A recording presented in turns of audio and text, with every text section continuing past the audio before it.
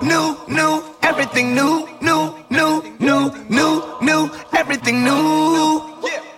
I'm ready to go, ready for more. Hello, it is Stephanie L. Harrison, and you are now listening in to Inside Beauty Inspires, where we motivate, encourage, and inspire through biblical principles. I have enjoyed getting into the studio, listening to the Word. I've enjoyed getting into the Word, and I'm so excited about what God is doing this season. In 2024, we're all supposed to soar. But how are we going to soar if we don't have wisdom? How are we going to get to that next level if we're not allowing the Father to lead? You know, again, I tell you, God gave me this. He told me, Stephanie, I want you to give insight to my sight. What does that mean? Well, God has a sight. He has insight. But if we're not looking for him, if we're not seeking his face, how will we know? There's a world's way of doing things and there's God's way of doing things. And you want to know the difference. And the only way you're going to know the difference is when you get into the Word of God. The Word of God is so powerful. It's like a double-edged sword, okay? The Word is power. There's life and death in the power of your tongue. That lets us know right there that the words that we speak have power. So let's just jump into the Word for today. I'm going to go into my devotional. Instead of reading from the devotional that I typically read from, I'm going to take it from a different devotional. So this says security in God's promise. Security in God's promise. How many of us want to be secure when it comes down to the promises that God has for us? I know I do. This is the scripture that it gives. I declare from the beginning how it will end and foretell from the start what has not yet happened. I decree that my purpose will stand and I will fulfill my every plan. That's Isaiah 46 verse 10. So again, the Father is letting us know exactly how this thing is going to end. He's letting us know that he will fulfill every plan. And that is his promise. You know, we've been reading on the prayer call. Shout out to the ladies of ISI. We get up each and every morning, 6 a.m. We have Bible studies. I love it there. There's so much insight on the things that we've been studying. The book that we've been in for the month of February has been the book of Revelations. Boy, oh boy, that book has some things packed in it. And what I'm realizing and understanding is just us going through the book of Revelation is giving us insight on what the Father says and what he means and the scriptures itself. You know, all throughout Revelation so far, we see that we can go back and cross-reference, like even Isaiah, he's a prophet, Elijah. We can go back and we can pinpoint Jesus.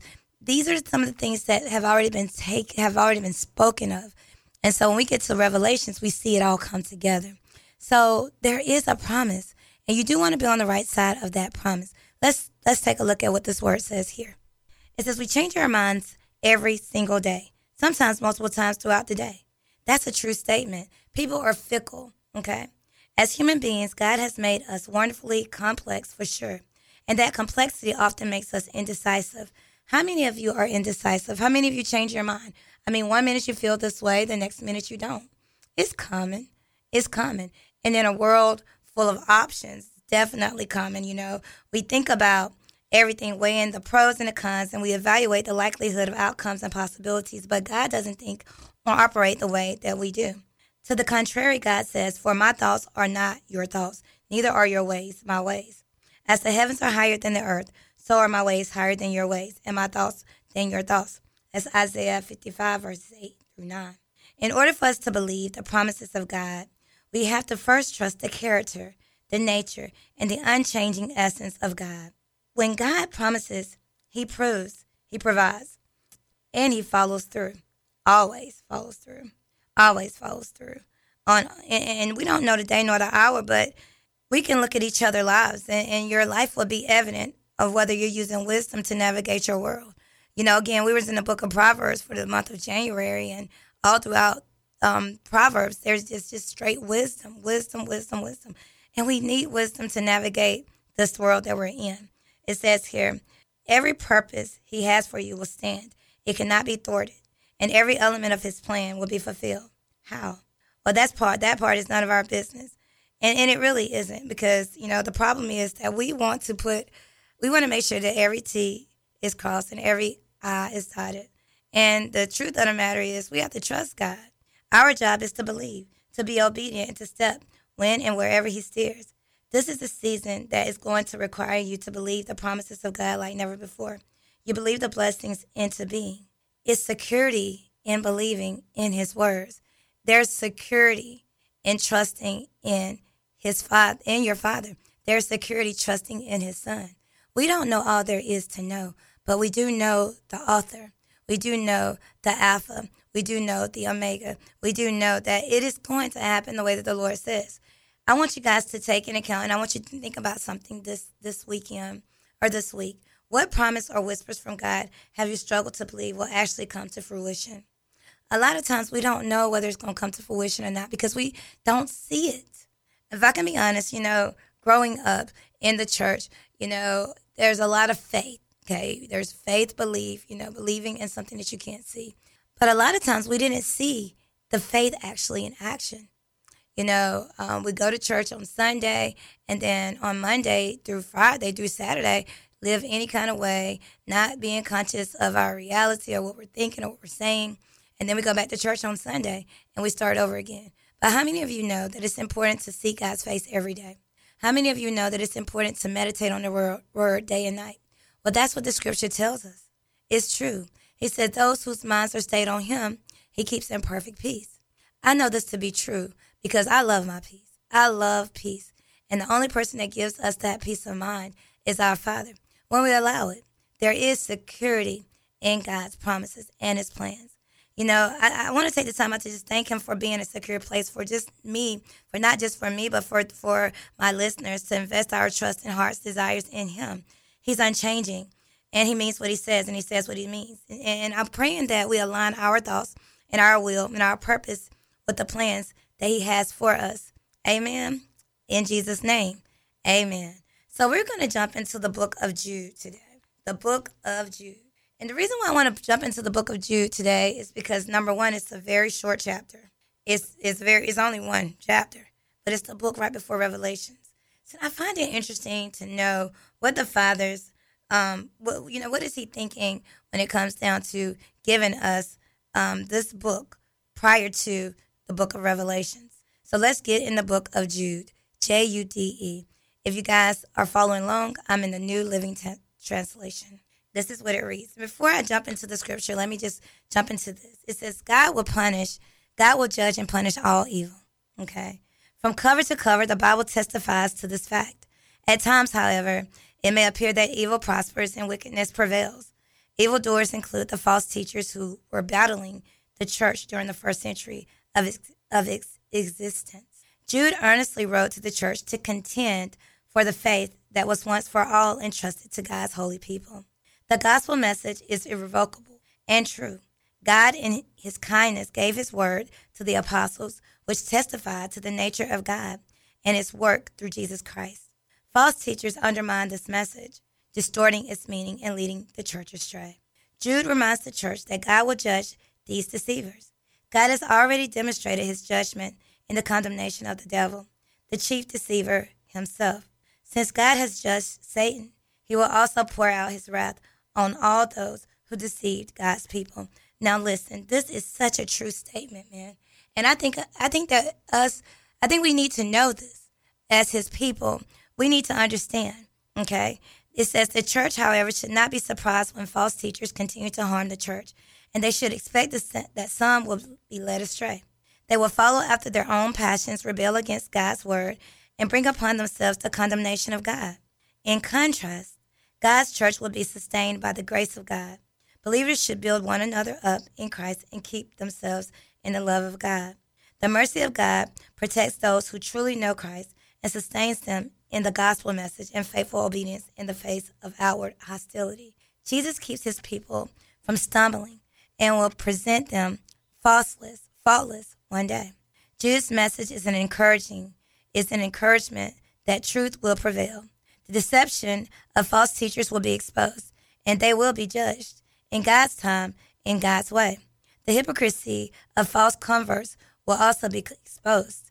They will leave the church and prove they were never truly converted, and the true church will be sustained by the grace of God. Those who truly have been saved by his might will be kept by his power until the time when the earth is purified from all falsehood forever. This is true. This is true. Okay, for me, I'm getting into the word and I'm learning the truth of the matter. is that God is who he says he is. And his word will not return void. The more that we get into this word, the more we see that it's not going to return void. So, of course, we're going to get into it. And we're going to study it. Why? Because, I have my commentary here. And I want us to be able to go back and forth with what the word says, okay? So here we go. Verse 1. It says, "This letter is from Jude, a slave of Jesus Christ and a brother of James. I'm writing to all who have been called by God, the Father who loves you and keeps you safe in the care of Jesus Christ." So he's talking to the believers of today's age, okay? He says, "I'm writing to all who have been called by God, the Father who loves you and keeps you safe in the care of Jesus Christ." It says, "May God give you more and more mercy, peace, and love." So straight up in the commentary, it says the author, Jude, was a brother of James and a half-brother of Jesus. But like Paul, Jude saw himself as a servant of Jesus Christ and radically submitted to his lordship. He prays that God will give the readers his best, mercy, peace, and love. So he's coming out the gate saying that this is what I'm asking God to give you more of. How many of us need more mercy, more peace, and how many of us need more love? Okay, let's go to verse 3. It says, "Dear friends, I have been eagerly planning to write to you about the salvation we share. But now I find that I must write about something else, urging you to defend the faith that God has entrusted once for all time to his holy people. I say this because some ungodly people have wormed their way into your churches, saying that God's marvelous grace allows us to live immoral lives. The condemnation of such people was recorded long ago, for they have denied our only Master and Lord, Jesus Christ." They have denied our only Master and Lord, Jesus Christ. So essentially, why is Jude writing? Jude is writing because he's eager to write to the recipients about their salvation, but changed his mind and instead wrote to us about the contend for the faith that was delivered to the saints. Jude then was open to the Holy Spirit's adjustment of his plans so he could address something urgent that came up. He wants believers to energetically contend for the faith, that is, for the body of scripturally based doctrine, that is to be the authoritative guide for our belief and practice. Believers are to wage a battle on behalf of the true faith, as deposited in God's inerrant word. This is vital because ungodly men who were prophesied by Peter had come in by stealth, turning the grace of our God into sensuality and denying Jesus Christ. Okay. False teachers had crept into the church, masquerading as authentic followers of Christ. But they were deceivers. They rebelled against Christ's lordship over their lifestyle. If there's anything the New Testament emphasizes, it is that grace teaches us to live better than those in the world do, not worse. Yet, these false teachers turned grace into something it was never meant to be, an excuse for sin. Let's talk about it. Let's get into it. Let's look at what the Word of God says, okay? Go to Luke chapter 6 for me. Go to Luke chapter 6. So I want you guys to follow along with me because this is going to be a pretty intense study. But I know that it's important for us to get this word in us, okay? So Luke 6. This is what Luke 6 says. One Sabbath day, as Jesus was walking through some grain fields, his disciples broke off heads of grain, rubbed off the husk in their hands, and ate the grain. But some Pharisees said, "Why are you breaking the law by harvesting grain on the Sabbath?" Jesus replied, "Haven't you read in the scriptures that David did what David did when he and his companions were hungry? He went into the house of God and broke the law by eating the sacred loaves of bread that only the priest can eat. He also gave some to his companions." And Jesus added, "The Son of Man is Lord, even over the Sabbath." Verse 6. On another Sabbath day, a man with a deformed right hand was in a synagogue while Jesus was teaching. The teachers of the religious law and the Pharisees watched Jesus closely. If he healed a man's hand, they planned to accuse him of working on the Sabbath. But Jesus knew their thoughts. He said to the man with the deformed hand, "Come and stand in front of everyone." So the man came forward. Then Jesus said to his critics, "I have a question for you. Does the law permit good deeds on the Sabbath, or is it a day for doing evil? Is this a day to save life or to destroy it?" He looked around at them one by one and then said to the man, "Hold out your hand." So the man held out his hand, and it was restored, At this, the enemies of Jesus were wild with rage and began to discuss what to do with him. Now, again, why were they upset? Jesus came on the scene healing. Jesus came on the scene about the life that they supposed to have been about, and they weren't doing what Jesus was doing. In short, they were offended. Oh, yes, people will get offended. And see, that's one thing that, you can't take away from people who really are believers of Christ, because he said in his word he'll never put those to shame who trust in him. Okay? So you got Jesus on the scene, and he chooses 12 apostles. Let's keep reading. Luke 6, verse 12. One day soon after Jesus went up on the mountain to pray, he prayed to God all night. At daybreak, he called together all his disciples and chose 12 of them to be the apostles. Here are their names: Simon, whom he named Peter; Andrew, Peter's brother; James, John, Philip, Bartholomew, Matthew, Thomas, James, Simon, Judas, and Judas Iscariot. Verse 17. When they came down from the mountain, the disciples stood with Jesus on a large level around area, surrounded by many of his followers and by the crowds. There were people from all over Judah and from Jerusalem and from as far north as the seacoast of Tyre and Sidon. They had come to hear him and to be healed of their diseases, and those troubled by evil spirits were healed. Everyone tried to touch him because healing powers went out from him, and he healed everyone. Then Jesus turned to his disciples and said, God blesses you who are poor, for the kingdom of God is yours. God blesses you who are hungry now, for you will be satisfied. God blesses you who weep now, for in due time you will laugh. What blessings await you when people hate you and exclude you and mock you and curse you as evil because you follow the Son of Man. When that happens, be happy. Yes, leap for joy, for a great reward awaits you in heaven. And remember, their ancestors treated the ancient prophets the same way. Flag on the play. Now, of course, it doesn't make sense to do all of the things that the Father is telling us, that his Son is saying. But this is very true. The more you get into the Word, the more you see how true it is, okay? People will hate you, exclude you, mock you, curse you, and say that you're evil. How do I know this is true? They do it to me. I'm a recipient. Tag, you're it. So the Father tells me to count it all joy when this happens, and that's exactly what I do. Because there is a great reward that awaits me. Because listen, the ancestors treated the ancient prophets the same way. So what difference will it make with me? And what difference did it make with Jesus? Let's keep going. Verse 24. What sorrow awaits you who are rich, for you have your only happiness now. What sorrow awaits you who are fat and prosperous now, for a time of awful hunger awaits you. What sorrow awaits you who laugh now, for your laughing will turn to mourning and sorrow. What sorrow awaits you who are praised by the crowds, for their ancestors also praised false prophets. Verse 27. But to you who are willing to listen, I say, love your enemies, do good to those who hate you, bless those who curse you, pray for those who hurt you. If someone slaps you on one cheek, offer the other cheek also.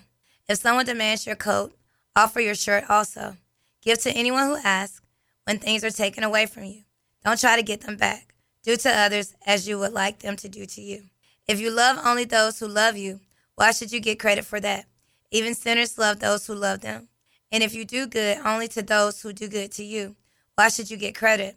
Even sinners do that much. And if you lend money only to those who can repay you, why should you get credit? Even sinners will lend to other sinners for a full return. 35. Love your enemies, do good to them. Lend to them without expecting to be repaid. Then your reward from heaven will be very great, and you will truly be acting as children of the Most High, for he is kind to those who are unthankful and wicked. You must be compassionate, just as your Father is compassionate. But wait, there's more. Verse 37. Do not judge others, and you will not be judged. Do not condemn others, or it will all come back against you. Forgive others, and you will be forgiven. Give, and you will receive. Your gift will return to you in full, pressed down, shaken together to make room for more, running over and poured into your lap. The amount you give will determine the amount you get back. Then Jesus gave the following instructions. Can one blind person lead another? Won't they both fall into a ditch? Students are not greater than their teachers, but the students who are fully trained will become like the teacher. And why worry about a speck in your friend's eye when you have a log in your own? How can you think of saying, friend, let me help you get rid of that speck in your eye when you can't see past the log in your own eye? Hypocrite. First get rid of that log in your own eye, then you will see well enough to deal with the speck in your friend's eye. A good tree can't produce bad fruit, and a bad tree can't produce good fruit. A tree is identified by its fruit. Figs are never gathered from thorn bushes, and grapes are not picked from bramble bushes. A good person produces good things from the treasury of a good heart, and an evil person produces evil things from the treasury of an evil heart. What you say flows from what is in your heart. Now, I could easily stop right there, but I do want to keep going because I want you guys to get the point of me even going to Luke, chapter 6. The point of me going to Luke chapter 6 was what I'm about to read now. It says, so why do you keep calling me Lord, Lord, when you don't do what I say? I will show you what it's like when someone comes to me, listens to my teaching, and then follows it. It is like a person building a house who digs deep and lays the foundation on solid rock. When the flood waters rise and break against that house, it stands firm because it is well built. But anyone who hears and doesn't obey is like a person who builds a house right on the ground without a foundation. When the flood sweeps down against that house, it will collapse into a heap of ruins. So, again, we can play this game with God if we want to, but it's vital that we don't. Listen, his words will not return void, okay? His word will not return void. When we go over here and we get back into the book of Jude, it's talking, the reason why he switched it is because he wants to let us know how real it is, okay? This is a very real thing. False teachers have crept into the church masquerading as authentic followers of Christ. Why does the word tell us to have wisdom? So that you'll know the difference between who sent who. This is very, very real. Go to 2 Corinthians real quick before we jump back into Jude verse 5. Chapter 1, verse 5. 2 Corinthians chapter 11. I hope you'll put up with a little more of my foolishness. Please bear with me, for I am jealous for you with the jealousy of God himself. I promised you as a pure bride to one husband, Christ. But I fear that somehow your pure and undivided devotion to Christ will be corrupt, just as Eve was deceived by the cunning ways of the serpent. You happily put up with whatever anyone tells you, even if they preach a different Jesus than the one we preach, or a different kind of spirit than the one you received, or a different kind of gospel than the one you believed. But I don't consider myself inferior in any way to these super apostles who teach such things. I may be unskilled as a speaker, but I'm not lacking in knowledge. We have made this clear to you in every possible way. Was I wrong when I humbled myself and honored you by preaching God's good news to you without expecting anything in return? I robbed other churches by accepting their contributions so I could serve you at no cost. And when I was with you, didn't have enough to live on, I did not become a financial burden to anyone. For the brothers who came from Macedonia brought me all that I needed. I have never been a burden to you, and I never will. As surely as the truth of Christ is in me, no one in all of Greece will ever stop me from boasting about this. Why? Because I don't love you. God knows that I do. But I will continue doing what I have always done. This will undercut those who are looking for an opportunity to boast that their work is just like ours. These people are false apostles.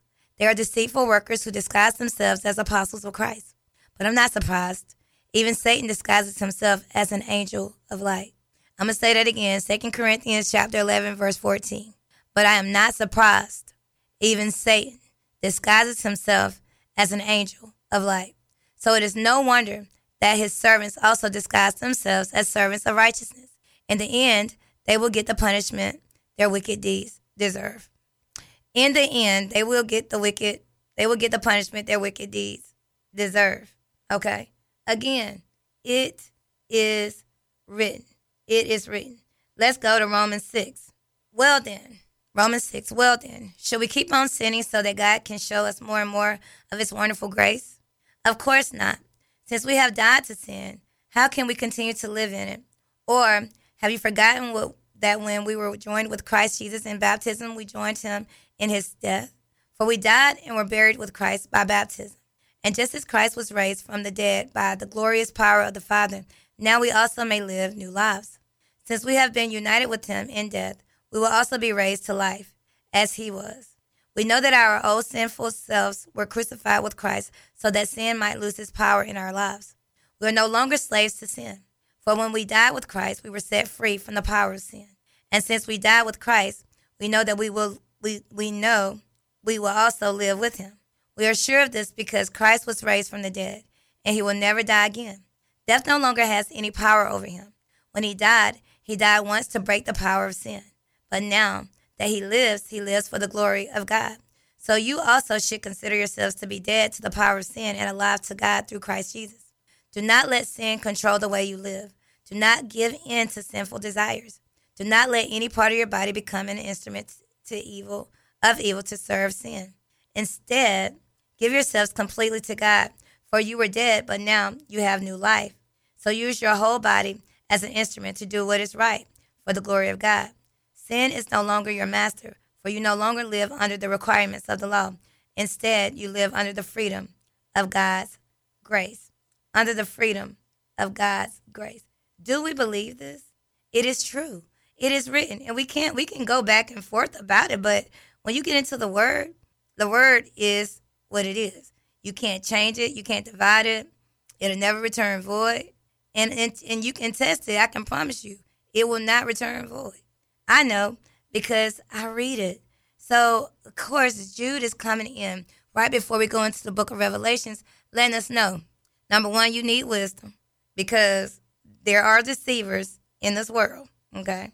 There are deceivers. That's why the New Testament emphasizes that it is grace that teaches us to live better than those in the world, not worse.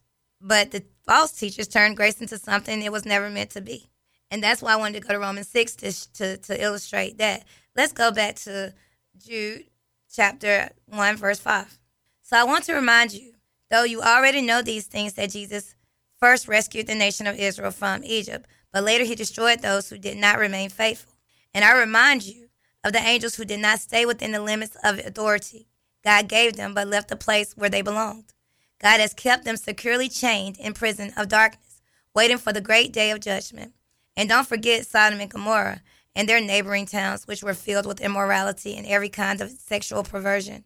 Those cities were destroyed by fire and serve as a warning of the eternal fire of God's judgment. We have a whole illustration. That's why it's important to get into the word, because when you get into the word, you start to see it for what it is, okay? You really start to, if you read from the Old Testament to the New Testament, you see God's wrath. You see that God doesn't play. Again, I always like to insert this in there. The first sign of wisdom is to fear God. The problem is there's nobody fearing God. I fear him. I have a healthy fear for God because I know that he is who he says he is, okay? The scriptures are being fulfilled. If you look at the world today, we are living in the last days. So Jude provides some illustrations here. He reminds the readers of past rebels who were like the false teachers, emphasizing what became of them. Though the Lord saved people out of Egypt, only Joshua and Caleb entered the promised land. God destroyed those who did not believe. He also points to the angelic rebellion. Lucifer led the angels and was followed by angels who abandoned their proper dwelling. Now they're kept in eternal chains for judgment. His third illustration is the sexual immorality of Sodom and Gomorrah. God's judgment on these cities is an example of the eternal fire that will fall on those who legitimize evil. We got to pay. Oh, we going to pay the piper, whether we believe it or not. You reap what you sow, and that's why I feel like it's important to get into this word so that you can know. Think about the people that are walking around that do not act like God exists, living the way they want to live, doing what they want to do, and wondering why life is lifing. Life's for all of us, right? But choose your heart, because I can guarantee you, it's not easy. When you walking in the word and you living in the word, you get fought against, you get lies, accusations, but these are the things that are promised to us. If you go to Luke 6, it's written. So none of those things should surprise any of us. I done got to a place now in my life where I don't even go back and forth. I don't argue, I don't fight, I don't do nothing. I let God do the fighting for me. I'm not going to fight and go back and forth with people. When you know who you are and whose you are, when you know you sent, has anyone ever been sent in your life? Think about it. Jesus was sent, and everybody did not believe him. They actually thought he was a joke, except for Nicodemus. Except for many people who believe, but the reason why I said Nicodemus is because when Nicodemus went to Jesus by what? Night.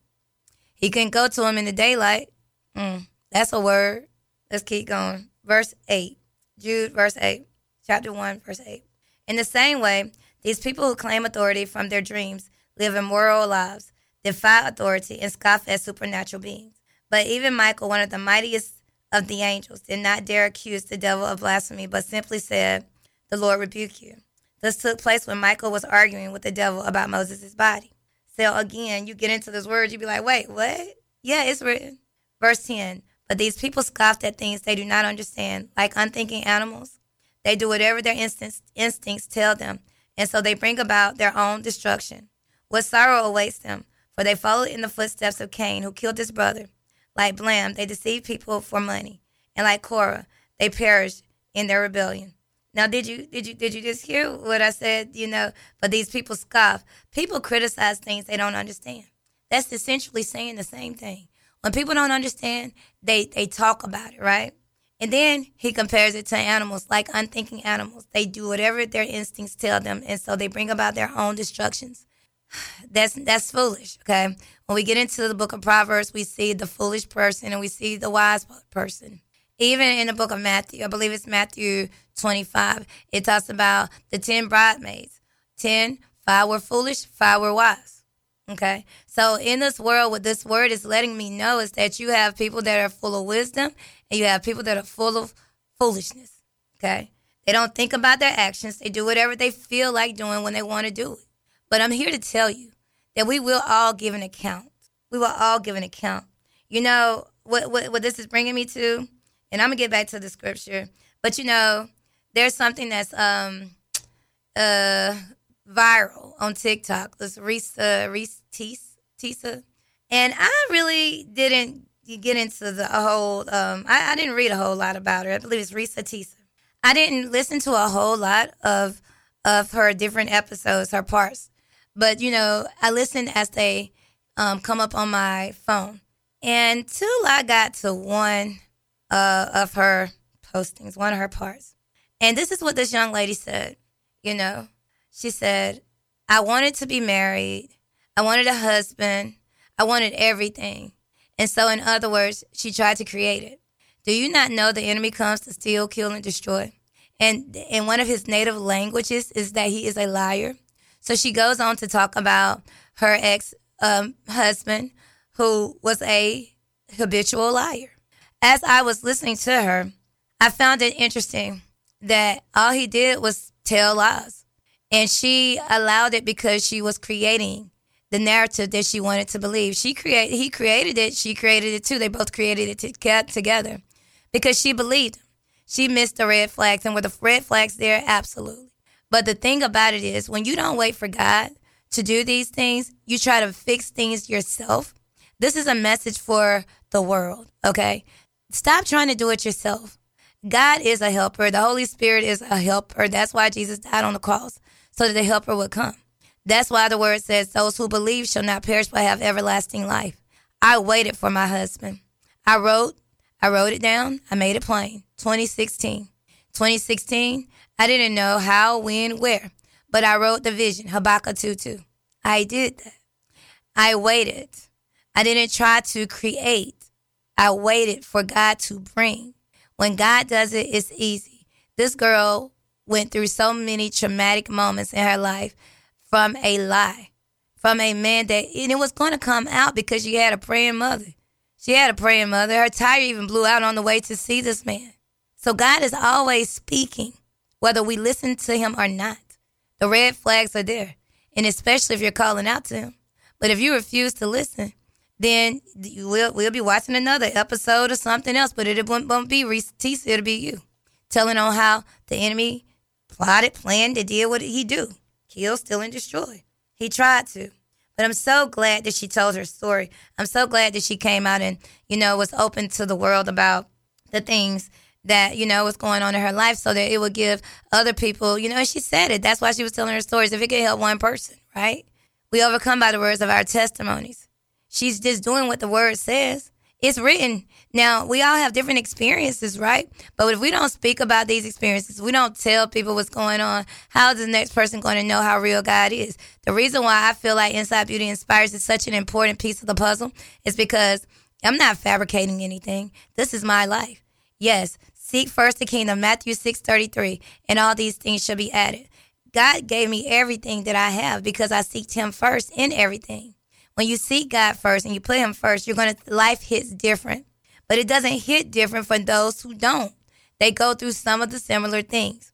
And I thank her for just having the courage to speak out and give the world a synopsis on what goes on behind closed doors, because people, they want to be married. They, want to be in a relationship, but you don't want to be in a relationship with somebody that God didn't ordain. Some of us are in relationships now because we wanted to create the narrative. Now it's like, okay, oh my God, how do we get back? How do we get back? You got to talk to your father about it. He knows how to navigate. He knows how to put you in the right places. But the truth of the matter is we get into these things because we try to create without God. God is essential in every aspect of our lives, whether you believe that or not. I even used the song Luther Vandross, "Wait for Love." That was the song that I came down the aisle for because I wanted to make the difference. I wanted to let people know that if you wait for God to do it, it's going to be the way it's supposed to be. But if you keep trying to create it, it will be a false narrative, and you will end up having to pay for it in the long run. This is just to save heartache and pain. If you haven't asked God, and if you haven't been adding him to the equation of your life, today is a new start. Start asking him to navigate your steps. Start asking God to order your steps and watch him do it. Start seeking his face. You don't have to know all there is to know about the word of God. I don't know all there is to know, but I study. I seek his face. I get into the word because I know that he's real. Guess what it says in Jeremiah 33, verse 3 says, "Call to me and I will answer you and I will tell you unsearchable things that you do not know." I don't have to go to anybody when I can go to the Father. It's written. I'm sorry, I didn't mean to go off on a tangent, but I really want you guys to understand how important it is to get into the word so it can save you a lot of heartache and pain. It says the scripture instructs us to obey the legitimate authorities appointed over us, but false teachers reject authority. In this case, they were accountable to no one but themselves. Moreover, the group would slander glorious ones. Jude illustrates this with an account of dispute over Moses' body between the archangel and the devil. Michael refused to utter a slanderous condemnation against Satan, but said, "The Lord rebuke you." The false teachers, by contrast, didn't understand how spiritual warfare works. They lived in a dream world, out of touch with spiritual reality. They blasphemed rather than invoking the Lord like Michael did. Why? They didn't understand that Satan is not to be taken lightly. Instead, they were like irrational animals who only operated by instinct. Jude compares them to Cain, who gave a bloodless offering, and Balaam, who only ministered for money, and Korah, who rejected the authority of God's word. For rebelling against spiritual authority, all of them were judged. You do know we're all going to go before the Lord. Every last one of us. That's what I'm saying. Like, there's a song that says, "Sweep around your own front door before you come over here trying to sweep around mine." And I believe that is a real song, and I swear to it. Why? Because it's true. You know what I'm saying? You're trying to get a speck out of somebody's eye when you got a whole log in yours. Come on now. It's true. False teachers and judgment are real things. Illustrations of past rebels are real thing. If we get into the word, we get to see it for ourselves. And, this Risa thing is new to everyone because it's a new thing. First we had, what's his face? What's the little short man, the comedian? Y'all know what I'm trying to say. It's not coming to me right now. But anyway, he came out with the whole truth, Cat Williams. We had Cat Williams come out with the truth. He's just bringing it out. This is what my truth, and I'm standing in my truth. But one thing that's interesting about 2024 and about these people that are opening up their mouths, okay? Even with Cat Williams said something that was very interesting to me. He said, "What do you think God thinks about me adopting children and teaching them and giving them a better life than they had? I just wanted Jesus to be my best friend. So I left home when I was, 12 years old? Because Jesus left when he was 13. I mean, he read the word of God. He just did what the word of God said. He didn't want to get caught up in the world. So he chose to not get caught up in the world. People get mad when you don't go the way they want you to go. That's why it's important to get into the word so that you know who is who. If you don't, then you won't know, and you can be deceived for real. The enemy comes as a light, an angel of light. Okay, this man that came into her life, he appeared as an angel of light, paying all the bills, doing everything for her, but he was a liar, a deceiver. Okay, that is the enemy's native language. Somebody pay attention to what the word of God is saying. We have a whole blueprint. This Bible is just that. And if you get into it, he will navigate your world. He will show you which ways to go. But if you neglect it and act like it's not what it says it is, then you can't be surprised about the things that are going on in your life. You just can't. There's no other way around it. You know, one thing about me and the ladies of ISI, you know, I can't speak for every last one of those ladies, okay? But I can speak for majority of them. We take God serious. We really do. You can't play with the word of God. Why? Why would you want to? We're all going to give an account. We don't know the day. We don't know the day nor the hour when he's returning. But I know he has me in the book of Revelations for a reason, because he is coming back and he will judge. And guess what? A lot of issues that we have are in our hearts. And I'm sick and tired of the church trying to say, oh, you got to do this, you got to do this, cross this T, dot this I. Know. You need to get in your word and talk to Father God about it so he can help clean out your heart. Ezekiel, the book of Ezekiel talks about God giving a new heart. Does God give new hearts? Yes, he does. It's written in his word.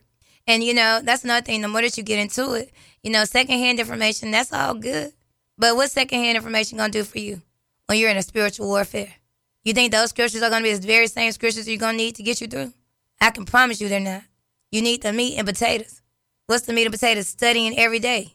Getting into your word every day. Seeking his face every day. Do it early. Do it early. Let's keep going. Verse 12. Jude, verse 12. When these people eat with you in fellowship meals, commemorating the Lord's love, they are like dangerous reefs that can shipwreck you. They are like shameless shepherds who care only for themselves. They are like clouds blowing over the land without giving any rain. They are like trees in the autumn that are doubtly dead, for they bear no fruit, and have been pulled up by the roots. They are like wild waves of the sea, churning up the foam of their shameful deeds. They are like wandering stars, doomed forever to the blackest darkness. Now let's just focus in on 12 and 13 for a minute, okay?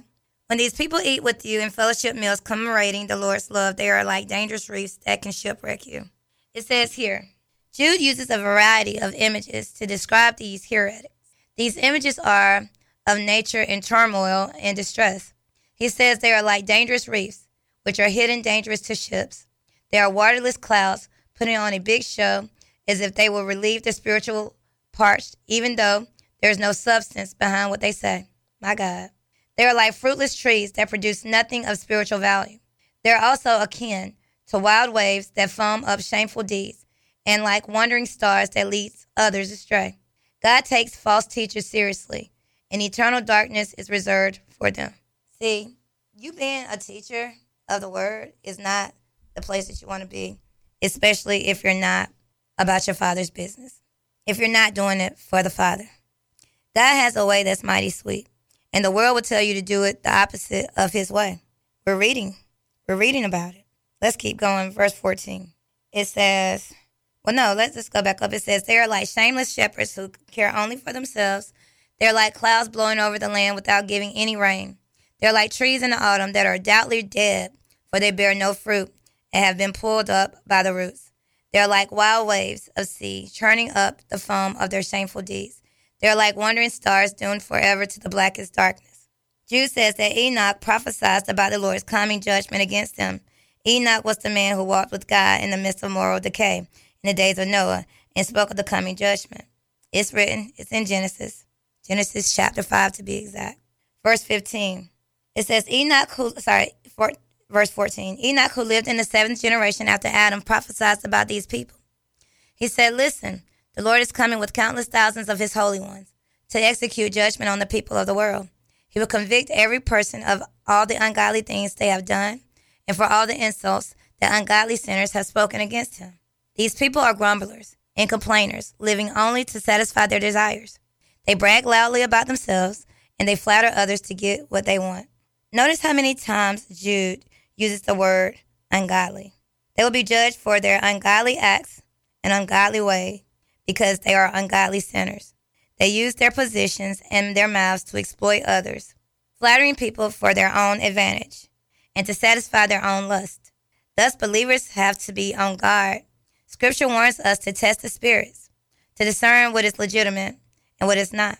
If you are led by a blind teacher on spiritual matters, you will wind up falling into a ditch with him. Go to 1 John. 1 John chapter 4. Dear friends, do not believe everyone who claims to speak by the Spirit. You must test them to see if the spirit they have comes from God. For there are many false prophets in the world. This is how we know if they have the Spirit of God.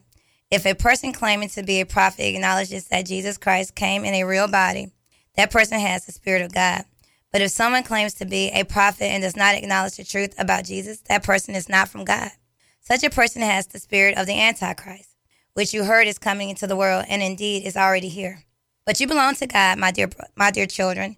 You have already won a victory over those people because the Spirit who lives in you is greater than the Spirit who lives in the world.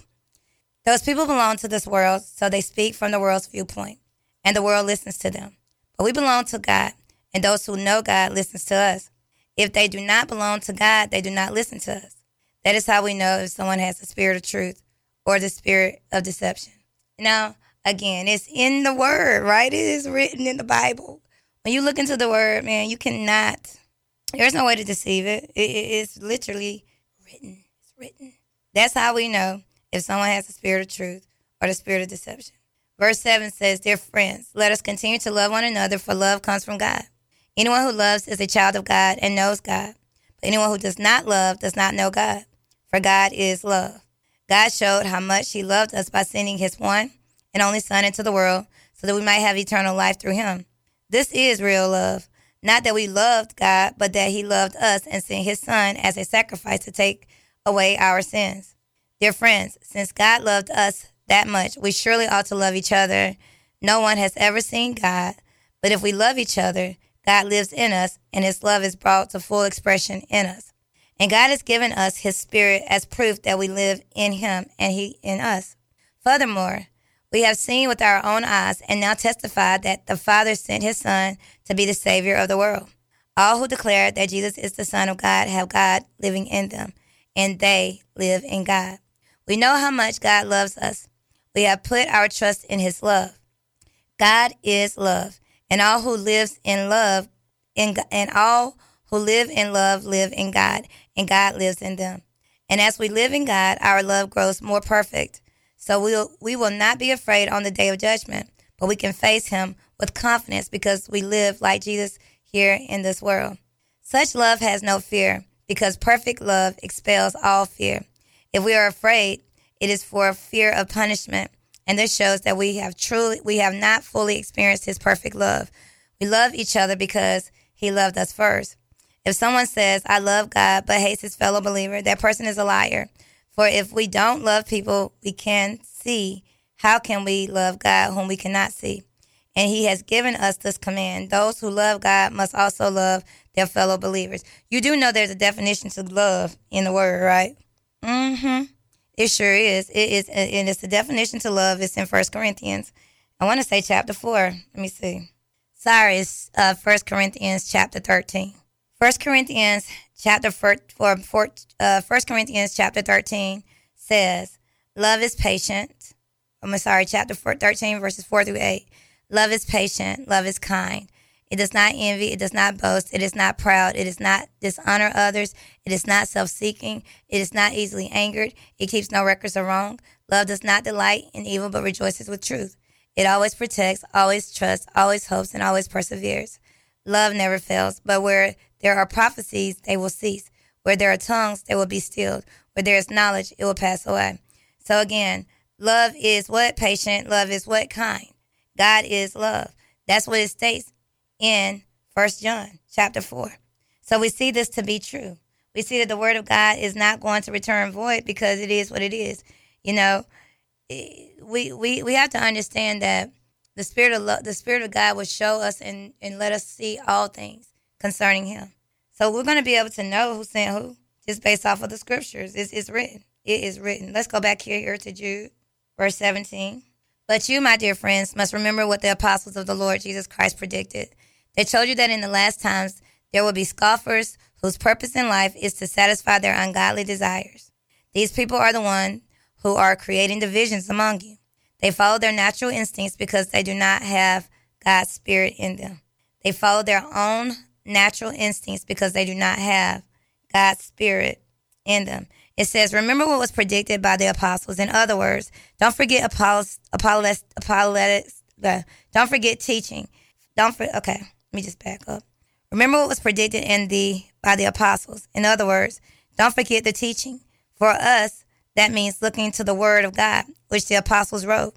They warned that believers would face scoffers, those who make a joke of the faith. Such people don't view life from a spiritual perspective, but create divisions, thus providing the devil with opportunities he wants. All Satan needs is a crack to slither through, so he can amplify problems, causing disunity and hinder God's work. So some of the people are on their job. Some people are doing exactly what they're supposed to be doing. Verse 20. But you, dear friends, must build up each other. You must build each other up in your most holy faith, pray in the power of the Holy Spirit, and await the mercy of our Lord Jesus Christ, who will bring you eternal life. In this way, you will keep yourselves safe in God's love. And you must show mercy to those whose faith is wavering. Rescue others by snatching them from the flames of judgment. Show mercy to still others, but do so with great caution, hating the sin that contaminate their lives. So again, the Father is giving to us He's giving it to us the way that He wants us to work it. He wants us to be able to uplift, encourage, and motivate other believers through what? The Word of God. The Word of God was going to show itself mighty in the land of the living. It's by the power of the Holy Spirit. And if we do this, we'll be safe in God's love for our lives. It says what believers do to protect themselves. Jude makes several points. First, build yourself up in your most holy faith. That is, don't be static Christian. Don't be a static believer. Grow. If your son finished 6th grade and said, I'm done with school, you'll probably ask him if he's lost his mind. No matter what he had learned so far, it's insufficient to carry him through the end of life successfully. We need to grow spiritually by continually learning what God says and acting on it. Second, pray in the Holy Spirit. That is, pray with the spiritual mindset in the concert with God's desire and God's design based on God's word. Third, keep yourselves in the love of God, waiting expectantly for the mercy of Jesus and for eternal life. In other words, live with an external perspective and a close relationship with the Lord.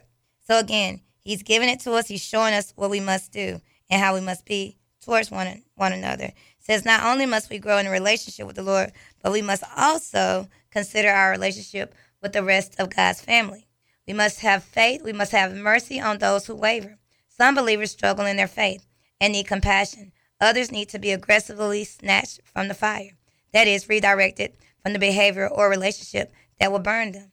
But helping the latter will be wise. Hate even the garment defiled by the flesh. As sure as clothing contaminated by a leper's skin could infect you, helping others overcome their sinful tendencies could drag you down with them. Reject the sin, help the sinner. Reject the sin, help the sinner. We all know that we're born into it. We know this to be true. But at the end of the day, when it's all said and done, we're supposed to show mercy to one another. We're supposed to still lift each other up, regardless. Okay? Now, some people choose to look the other way. That's happened to me in my life, where it comes down to me being sent. And, because they couldn't get with what I'm speaking about, it was like, no, I don't want to talk to you. I don't want to deal with you. What do you say to that? What do you say to that when you're doing what the Father told you to do? All you can do is be obedient to His word. That's it. Let's keep going. Verse 24. Now all glory to God, who is able to keep you from falling away and will bring you with great joy into His glorious presence without a single fault. All glory to Him who alone is God our Savior through Jesus Christ our Lord. All glory, majesty, power, and authority are His before all time, in present, and beyond all time. It says here, in closing, Jude concludes with a glorious dialogue by pointing to the one who can protect you from stumbling. God is able to keep you from being duped by the deceptions of false teachers. He can keep you from being tripped up so that you stand before Him without blemish and with great joy. No one is sinless. To be blameless means that whatever your failures are, they are sufficiently covered. And when you stand before God based on your commitment to the truth, he's going to declare that you look just right. The closing, to him be glory, majesty, power, and authority, is a reminder that God has the attributes, the position, and the legitimate right to get you through whatever challenges confront you and the moral decay in the world around you. God can and he will. God can and he will. It says here, Jude concludes his book with a beautiful dialogue, inviting readers throughout history to join him as inscribing glory to God. In this passage, Jude took human weaknesses into account as something God can easily overcome. He also reaffirmed human destiny, that one day all people will stand before the Lord. These verses read like a song. These verses read like a song that grows into a shout of triumph and praise, all for God our Savior. God arranged for believers to be saved through faith in Jesus Christ. He showed mercy to those who deserved to be crushed. God sacrificed his own son to purchase pardon for the whole world and for all who will believe in the gospel. Now, Jesus' work makes it possible for believers to know and praise their holy God. Jesus gives believers hope and assurance that they will someday stand before God in righteousness without blame and with great joy. Jesus is the difference maker for all mankind. He is the Lamb, the branch, the Redeemer, the Savior, the gate, the way, the living water, the light of the world, and the bread of life. He offers salvation to all who will accept it, and he is worthy of resounding praise forever. Get to know him. Get to know your Father. The more you get to know him, the more you see. It's not a joke. The more you get to know him, the more you see. He is truly the light of the world. Go to John 4. John 4. We're going to conclude with John 4.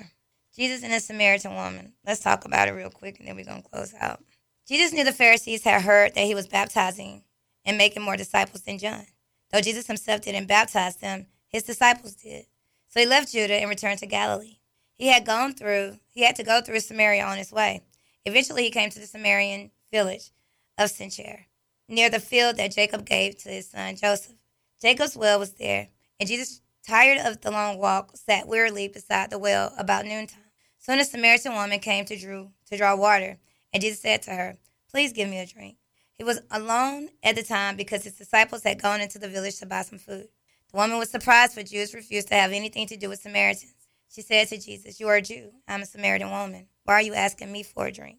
Jesus replied, If you only knew the gift God has for you and who you are speaking to, you would ask me, and I will give you living water." If you only knew the gift God has for you and who you are speaking to, you would ask me, and I will give you living water. "But, sir, you don't have a rope or a bucket," she said. "This well is very deep. Where would you get this living water? And besides, do you think you're greater than our ancestors Jacob, who gave us this well? How can you offer better water than he and his sons and his animals enjoyed?" Jesus replied, "Anyone who drinks this water will soon become thirsty again. But those who drink the water I give will never be thirsty again. It becomes a fresh, bubbling spring within them, giving them eternal life." "Please, sir," the woman said, "give me this water. Then I'll never be thirsty again, and I won't have to come here to get water." "Go get your husband," Jesus told her. "I don't have a husband," the woman replied. Jesus said, "Right. You don't have a husband, for you have had 5 husbands, and you aren't even married to the man you're living with now. You certainly spoke the truth." "Sir," the woman said, "you must be a prophet. So tell me, why is it that you Jews insist that Jerusalem is the only place of worship, while we Samaritans claim it is here at Mount Gerizim, where our ancestors worship?" Jesus replied, "Believe me, dear woman, the time is coming when it will no longer matter whether you worship the Father on this mountain or in Jerusalem. You Samaritans know very little about the one you worship, while we Jews know all about him, for salvation comes through the Jews. But the time is coming, indeed, it is here now, when true worshipers will worship the Father in spirit and in truth. The Father is looking for those who will worship him that way, for God is spirit, so those who worship must worship in spirit and in truth." The woman said, "I know the Messiah is coming, the one who is called the Christ. When he comes, he will explain everything to us." Then Jesus told her, "I am the Messiah." Just then his disciples came back. They were shocked to find him talking to a woman, but none of them had the nerve to ask, "What do you want with her?" or "Why are you talking to her?" The woman left her water jar beside the well and ran back to the village, telling everyone, "Come and see a man who told me everything I ever did. Could he possibly be the Messiah?" So the people came streaming from the village to see him. Meanwhile, the disciples were urging Jesus, "Rabbi, eat something." But Jesus replied, "I have a kind of food you know nothing about." "Did someone bring him some food while we were gone?" the disciples asked each other. Then Jesus explained, "My nourishment comes from doing the will of God who sent me, from finishing his work. You know the saying, 4 months between planting and harvest. But I say, wake up and look around. The fields are already ripe for the harvest. The harvesters are paid good wages, and the fruit they have harvested is people brought into eternal life. What joy awaits both the planter and the harvester alike. You know the saying, one plants and another harvests. And it's true. I sent you to harvest where you didn't plant. Others had already done the work, and now you will get to gather the harvest." Many Samaritans from the village believed in Jesus because the woman had said, "He told me everything I ever did." When they came out to see him, they begged him to stay in their village. So he stayed for 2 days, long enough for many more to hear his message and believe. Then they said to the woman, "Now we believe, not just because of what you told us, but because we have heard him ourselves. Now we know that he is indeed the Savior of the world." At the end of the 2 days, Jesus went on to Galilee. He himself said that a prophet is not honored in his hometown. Yet the Galileans welcomed him, for they had been in Jerusalem at the Passover celebration and had seen everything he did there. As he traveled through Galilee, he came to Cana, where he had turned the water into wine. There was a government official by nearby Capernaum, whose son was very sick. When he heard that Jesus had come from Judah to Galilee, he went and begged Jesus to come to Capernaum to heal his son, who was about to die. Jesus asked, Will you never believe in me unless you see miraculous signs and wonders?" The official pleaded, "Lord, please come now before my little boy dies." Then Jesus told him, "Go back home, your son will live." And the man believed what Jesus said and started home. While the man was on his way, some of the servants met him with the news that his son was alive and well. He asked them when the boy had begun to get better, and they replied, "Yesterday afternoon at 1 o'clock, his fever suddenly disappeared." Then the father realized that was the very time Jesus had told him, "Your son will live." And he and his entire household believed in Jesus. This was the second miraculous sign Jesus did in Galilee after coming from Judah. I'm going to stop right there. Listen, God is who he says he is. He wants us to get wisdom and understanding and to not forget or ignore his words. His words are what's written in this book. His words are life. The Bible tells us that there's life and death in the power of our tongue. When we're reading in the book of Revelation, it said that Jesus had a sword in his mouth, that sword. It was his word. This word will not return void, okay? It's not. Even the writer of Proverbs was Solomon the wise. Solomon wanted wisdom. We read it today. I believe it's in 1 Chronicles. He wanted wisdom. God will give us wisdom. He will give us understanding. He will give us knowledge, and he will give us the truth. He wants you to submit everything to him. What do I mean by submit? Surrender. Surrender everything, every aspect of your life to the Father, and watch him turn things around in your favor. Understand the word of the Lord will not return void. Understand the word of the Lord is true. Understand this is the book before we go into Revelations is showing us and letting us know that there's two sides at the end of the day. There's wisdom and there's foolishness. There's two. And you get to choose which one you do. But trust and believe your life will be a reflection of the choices that you make. So seek first the kingdom, Matthew 6:33, and watch God show up and show out in your life in ways that you could have never imagined. Thank you guys for listening in to Inside Beauty Inspires. This has been another beautiful show. All glory be to God. I pray that you guys are getting led and fed by the Holy Spirit. I pray that you guys are allowing this word to penetrate your hearts. I pray that you allow God to come in and redirect things, move things out of the way, and put you on the path that you're supposed to be on. Again, thank you guys for listening. Y'all have an amazing day on purpose. Peace. I'm ready to flow. I'm ready to move. The old is through. I'm in Papa's new bag and it's still got the tag, so you know that it's new. New mind, new heart. I got that new start, new life, new day. It's my life. His way.